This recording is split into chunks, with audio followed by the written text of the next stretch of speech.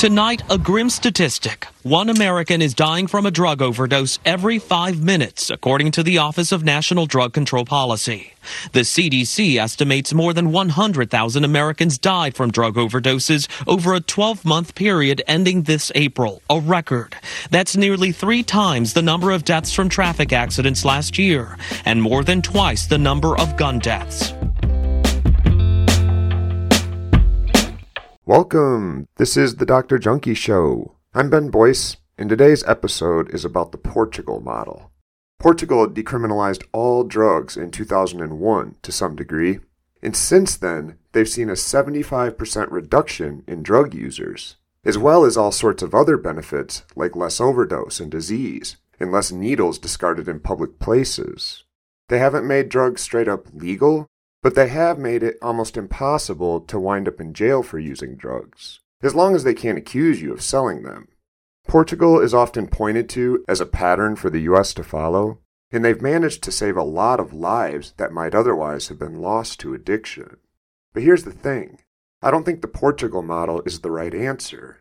And despite how often it's thrown out there as a solution to the US drug problem, I don't really think most other activists see Portugal's solution as our solution either. So today's episode is a rundown of Portugal's current method for handling drug users and dealers, along with my thoughts on why it isn't quite the right way to go, although it's leaps and bounds better than the current US federal policy.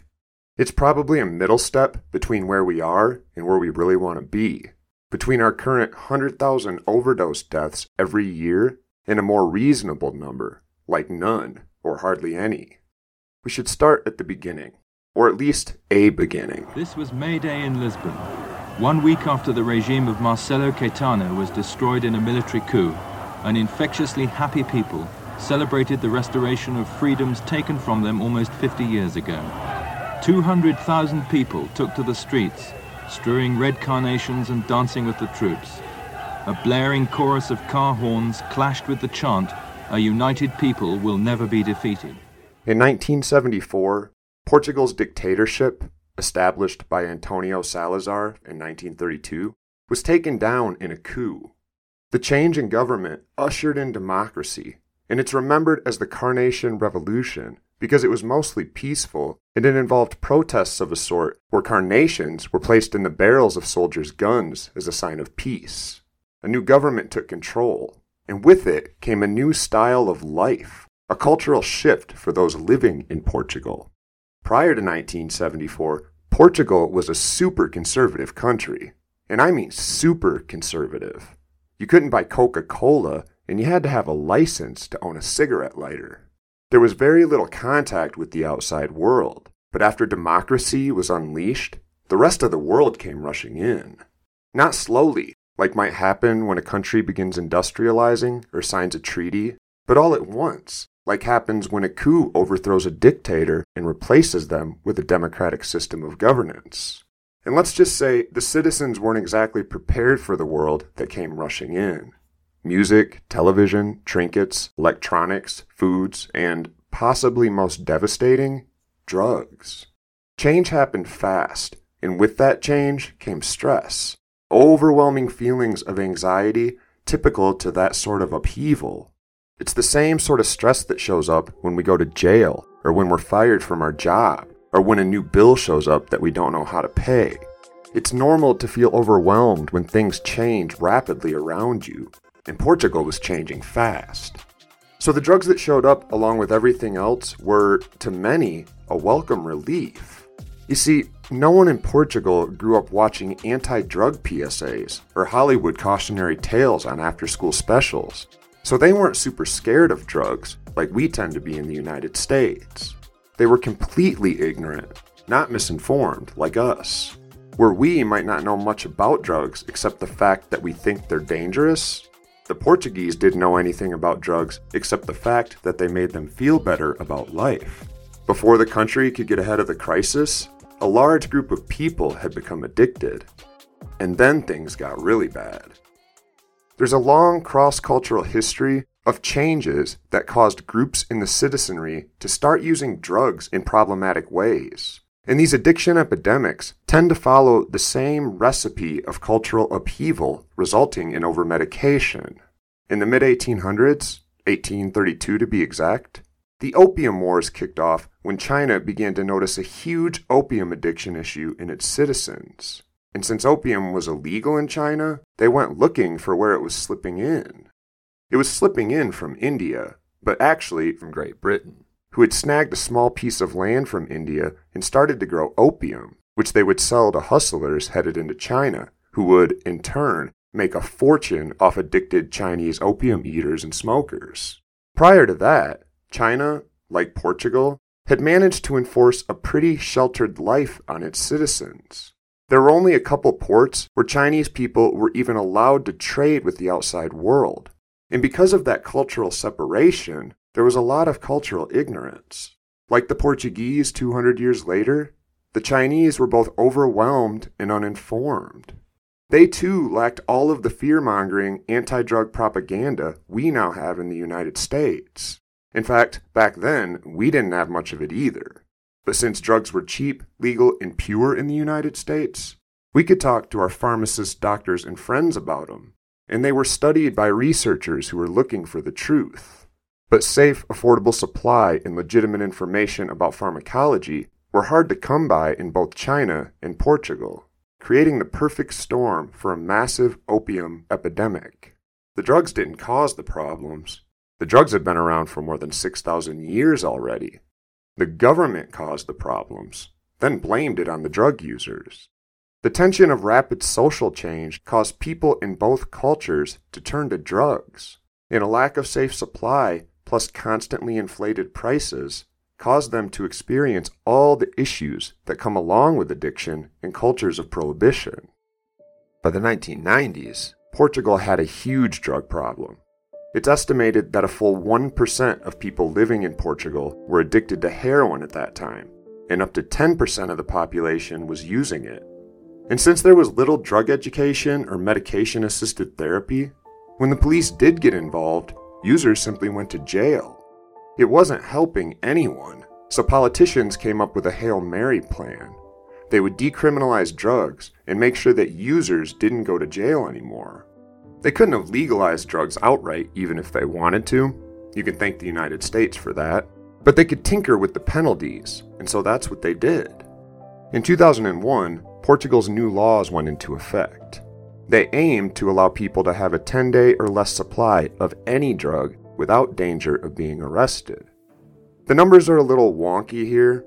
For heroin, it's 1 gram, for cocaine, it's 2 grams, and for weed, it's 25 grams. But regardless, the point of the law was and is to separate users from dealers, and to punish the latter while treating the former.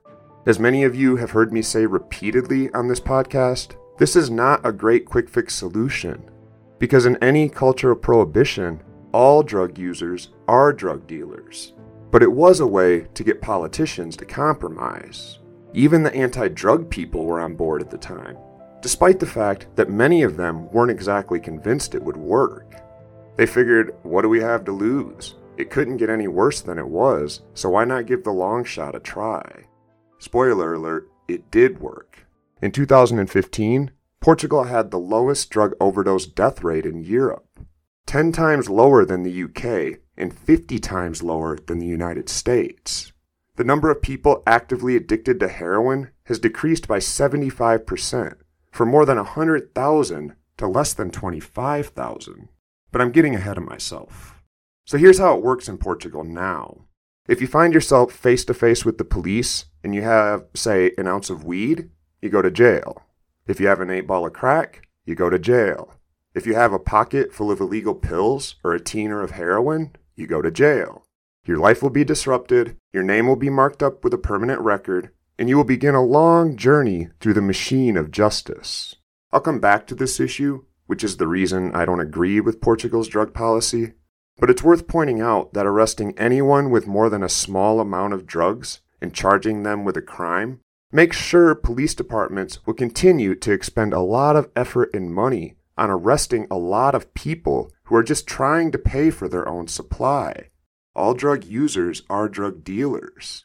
And in the United States, police get to keep the money that alleged drug dealers have, even if those people are never charged with an actual crime.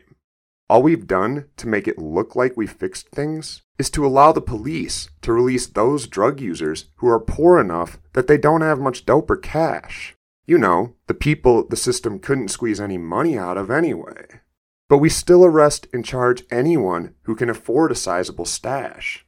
And what do you know? Those also happen to be the same people who can more often pay big fines to the court or write a check to the rehab. The Portugal model hasn't addressed this problem, and until it is addressed, we won't ever see true success in drug policy reform. But like I said, Portugal is much better than the United States at dealing with its poor drug users. Here's what happens if you're arrested with less than the maximum personal use amount in Portugal. If your dope is verified as less than arrestable quantity, it's taken and destroyed, and you're given a summons to show up not at court, but at a dissuasion committee, a 3-person board, none of whom is a judge, a cop, or a prosecutor, whose job it is to decide what you need. If they assess you and decide you aren't struggling with addiction, they might just cut you loose, and all you're out is your time. If they think you are struggling, they can send your ass to treatments of all sorts, the most common form being a requirement to report to a probation officer and to meet with a methadone van every morning. And of course, if you just say fuck it and blow them off, eventually the only thing they can do is have you arrested. So the entire system is not quite as watertight as they would have us believe. I'll come back to that methadone ban in just a minute. I love it, by the way. The problem with these programs of so-called dissuasion, as in talking you out of using by leaning on logic and knowledge, dissuasion, it doesn't really make sense because many drug users don't want to stop. And it doesn't help anything to force us into treatments we don't want and aren't ready for.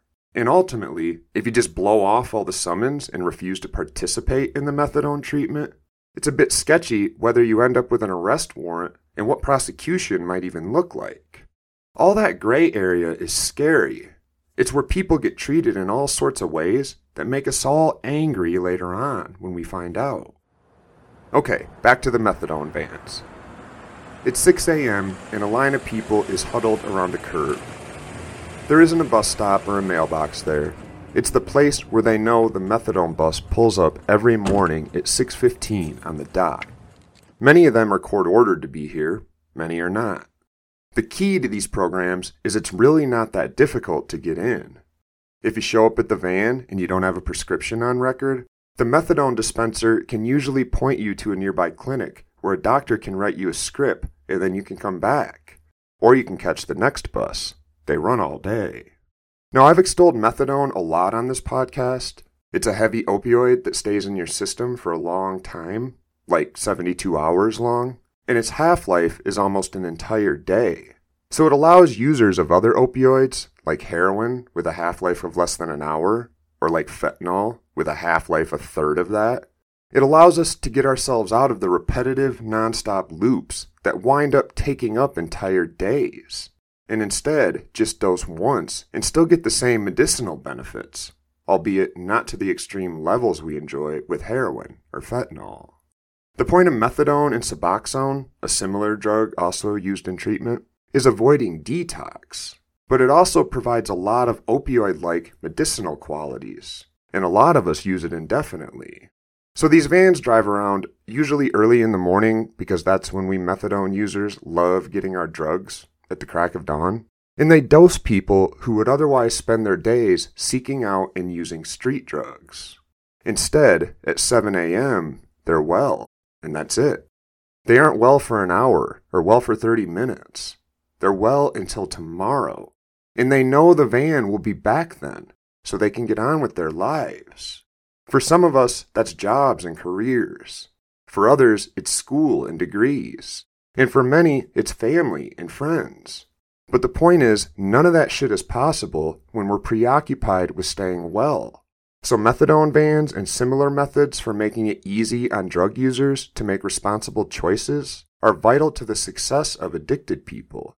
The United States should pick this up in far more places than we already do. The The U.S. has been on a slow but steady incline when it comes to overdose deaths for the past 6 years, and it seems the pandemic has made things even worse. For the first time ever, more than 100,000 deadly overdoses were recorded in the U.S. over a 12-month period. The U.S. reporting more than 100,000 overdose deaths from April of last year to April of 2021. Opioids account for nearly 2/3 of all overdose deaths in that 12-month period, and fentanyl was a driving factor. The United States has a problem that seems pretty familiar in light of what Portugal went through in the 70s and 80s, and what China went through in the 1800s. We've recently been through a big upheaval, and things changed fast. Technology exploded and gave us new ways to communicate, ways we weren't prepared for, and the outside world came flooding in, to our living rooms, to our offices, to our smartphones.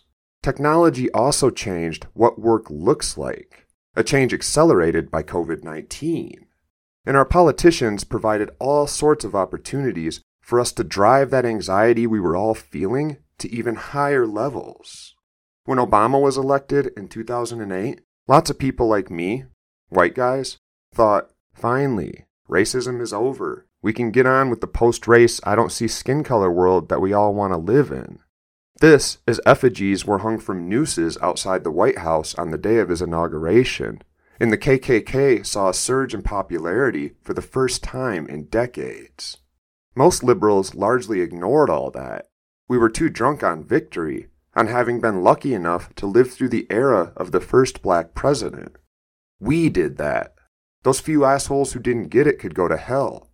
That's what we thought. But there were a lot of people who felt the same way as the effigy-hanging KKK joining Americans. And by the time Trump showed up, it was less surprising than we all pretended that he won. As much as people who support him would say that he won despite Pussygate and the racist comments about Mexicans being rapists and drug dealers, and the refusal to show his tax returns, and the name-calling, nonstop lying, and odd behavior, he won because of those things. This country has a large group of mostly white, mostly middle to upper class people who were tired of hearing their kids tell them that they were racist or sexist. And when Obama took office, those parents sighed in relief, thinking their kids would be forced to lay off. After all, we had a black president. The Thanksgiving dinner being ruined because Granny said something racist was a thing of the past, right? Well, no. It turns out that Obama actually opened the space for all sorts of long overdue dialogue that those same people were not willing to have. And now they were angry that instead of race going away, it seemed to have taken center stage with the election of Obama. Trump was just the natural result of those people seeing something that made them feel back in control. This guy could just say fuck you to anybody who told him he was racist. Or he could just call somebody a name if they didn't respect him the way he wanted. It was exactly what a lot of folks in this country were looking for, and so he won. He might win again in 2024, given just how little has been done to fix those resentments which led to his election the first time. And even if he doesn't win, the movement he started is something that appears to now have a life of its own. So when the 100,000 death toll showed up, many of us weren't surprised. This is a time when people are being forced to deal with uncomfortable things they haven't wanted to deal with. And now, many of our support groups have been destroyed over petty bickering. So when we used to call so-and-so on a bad day, they might not be speaking to us. It's a perfect storm for the overdose crisis that ensued. And yet we're dealing with it the worst way possible. We're locking people up, pushing them out, and making it incredibly difficult to safely get their drugs. Back to Portugal's plan, now 30 years into its enactment. It was a great start, but they didn't follow through. The plan was only halfway there. If you get arrested in Portugal and you have an 8-ball of cocaine in your pocket, you go to jail. A bundle of packs, you're going to jail. If you're arrested with what is clearly less than a gram, things get a little bit different. But as someone who's been through the court system, it's not as different as we might think. The summons dates and probation requirements, like drug court, can often turn from a blessing to a curse. Some of us don't want to stop using drugs nor live traditional lifestyles. So what? The obvious problem again and again is supply. And as long as there is no legal, safe supply, people will supply it anyway, unsafely and illegally. Cocaine and heroin, by weight, are more valuable than gold on the streets of the United States. And so long as people have hungry kids or rent due, we can't expect them to say no to obvious solutions to their problems, like selling drugs. And so we'll continue to employ police officers to arrest them or to investigate the crimes they commit because you can't call the cops if someone robs you as a drug dealer. You have to handle it yourself. If you wanted to make the police force as large as possible, you would do something like this. Build a system that ensured violent crime would occur forever so that you can investigate and prosecute it forever. Then start weeding out those detainees who can't cough up enough cash to keep the system well oiled. Call it compassion and stop arresting only those who don't have enough cash to help fund the department. Talk about job security. You know, the farther down this rabbit hole of research I go regarding drugs and the war against users, the more it becomes obvious that we've built the system to self-sustain in clever ways that hide its tracks. It isn't just the tricky move to stop arresting people who can't pay huge fines and call that sympathy. It's all of it. We punish people for addiction even though we know that increases their likelihood of relapse. We make sure drugs are inconsistent, strong today and weak tomorrow, forcing our tolerance as users through the roof. We've demanded drug users hide their addictions, causing us to lie about our use to avoid shame, and, often, to die alone when we might have been rescued if we were with others. We've trained one another to turn on our family members and friends when they use. We call it tough love. And we've even gotten the police on board, looking to arrest them for existing. We're willing to cough up $50,000 a year to imprison someone for crumbs of cocaine. But we aren't willing to cough up a few $1,000s to pay for treatment, housing, or medical attention unless they break the law. We couldn't design a system better suited to keep itself grinding away and permanently expanding if we tried. David Posey's, author of The Weight of Air, passed away last week. And if you haven't noticed already in this episode, I'm angry.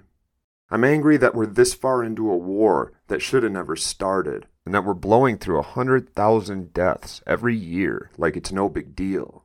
If we aren't at the point Portugal was in the early 2000s, when will we be? At what point do we say, fuck it, what do we have to lose? Let's try this other way.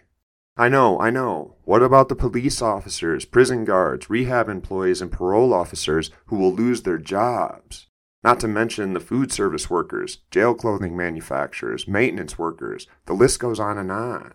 But we don't actually say that out loud, and that's part of our problem. It's the only reason the war on drugs wages on. So this episode is dedicated to David Posey's. Thanks for your work and your willingness to tell us your story. We miss you, man. I feel like our system is built on an idea that you shouldn't put any drugs, anything foreign, unless it's like an antidepressant or, blood thinner or whatever. You shouldn't put any of this stuff in your body. And there's nobody in their right mind is going to argue that it's better for you to take illicit fentanyl than buprenorphine. And yet, if you felt like you were about to relapse and you couldn't find a buprenorphine doctor, and I gave you an 8 milligram strip of buprenorphine, I'm committing a crime, you're committing a crime. We're both going in jail. However, I've saved you from using fentanyl and possibly dying. Yeah. And perhaps I've turned you on to, a good path to recovery that's going to save your life. And yet we're both in jail. I live at the end of the book also.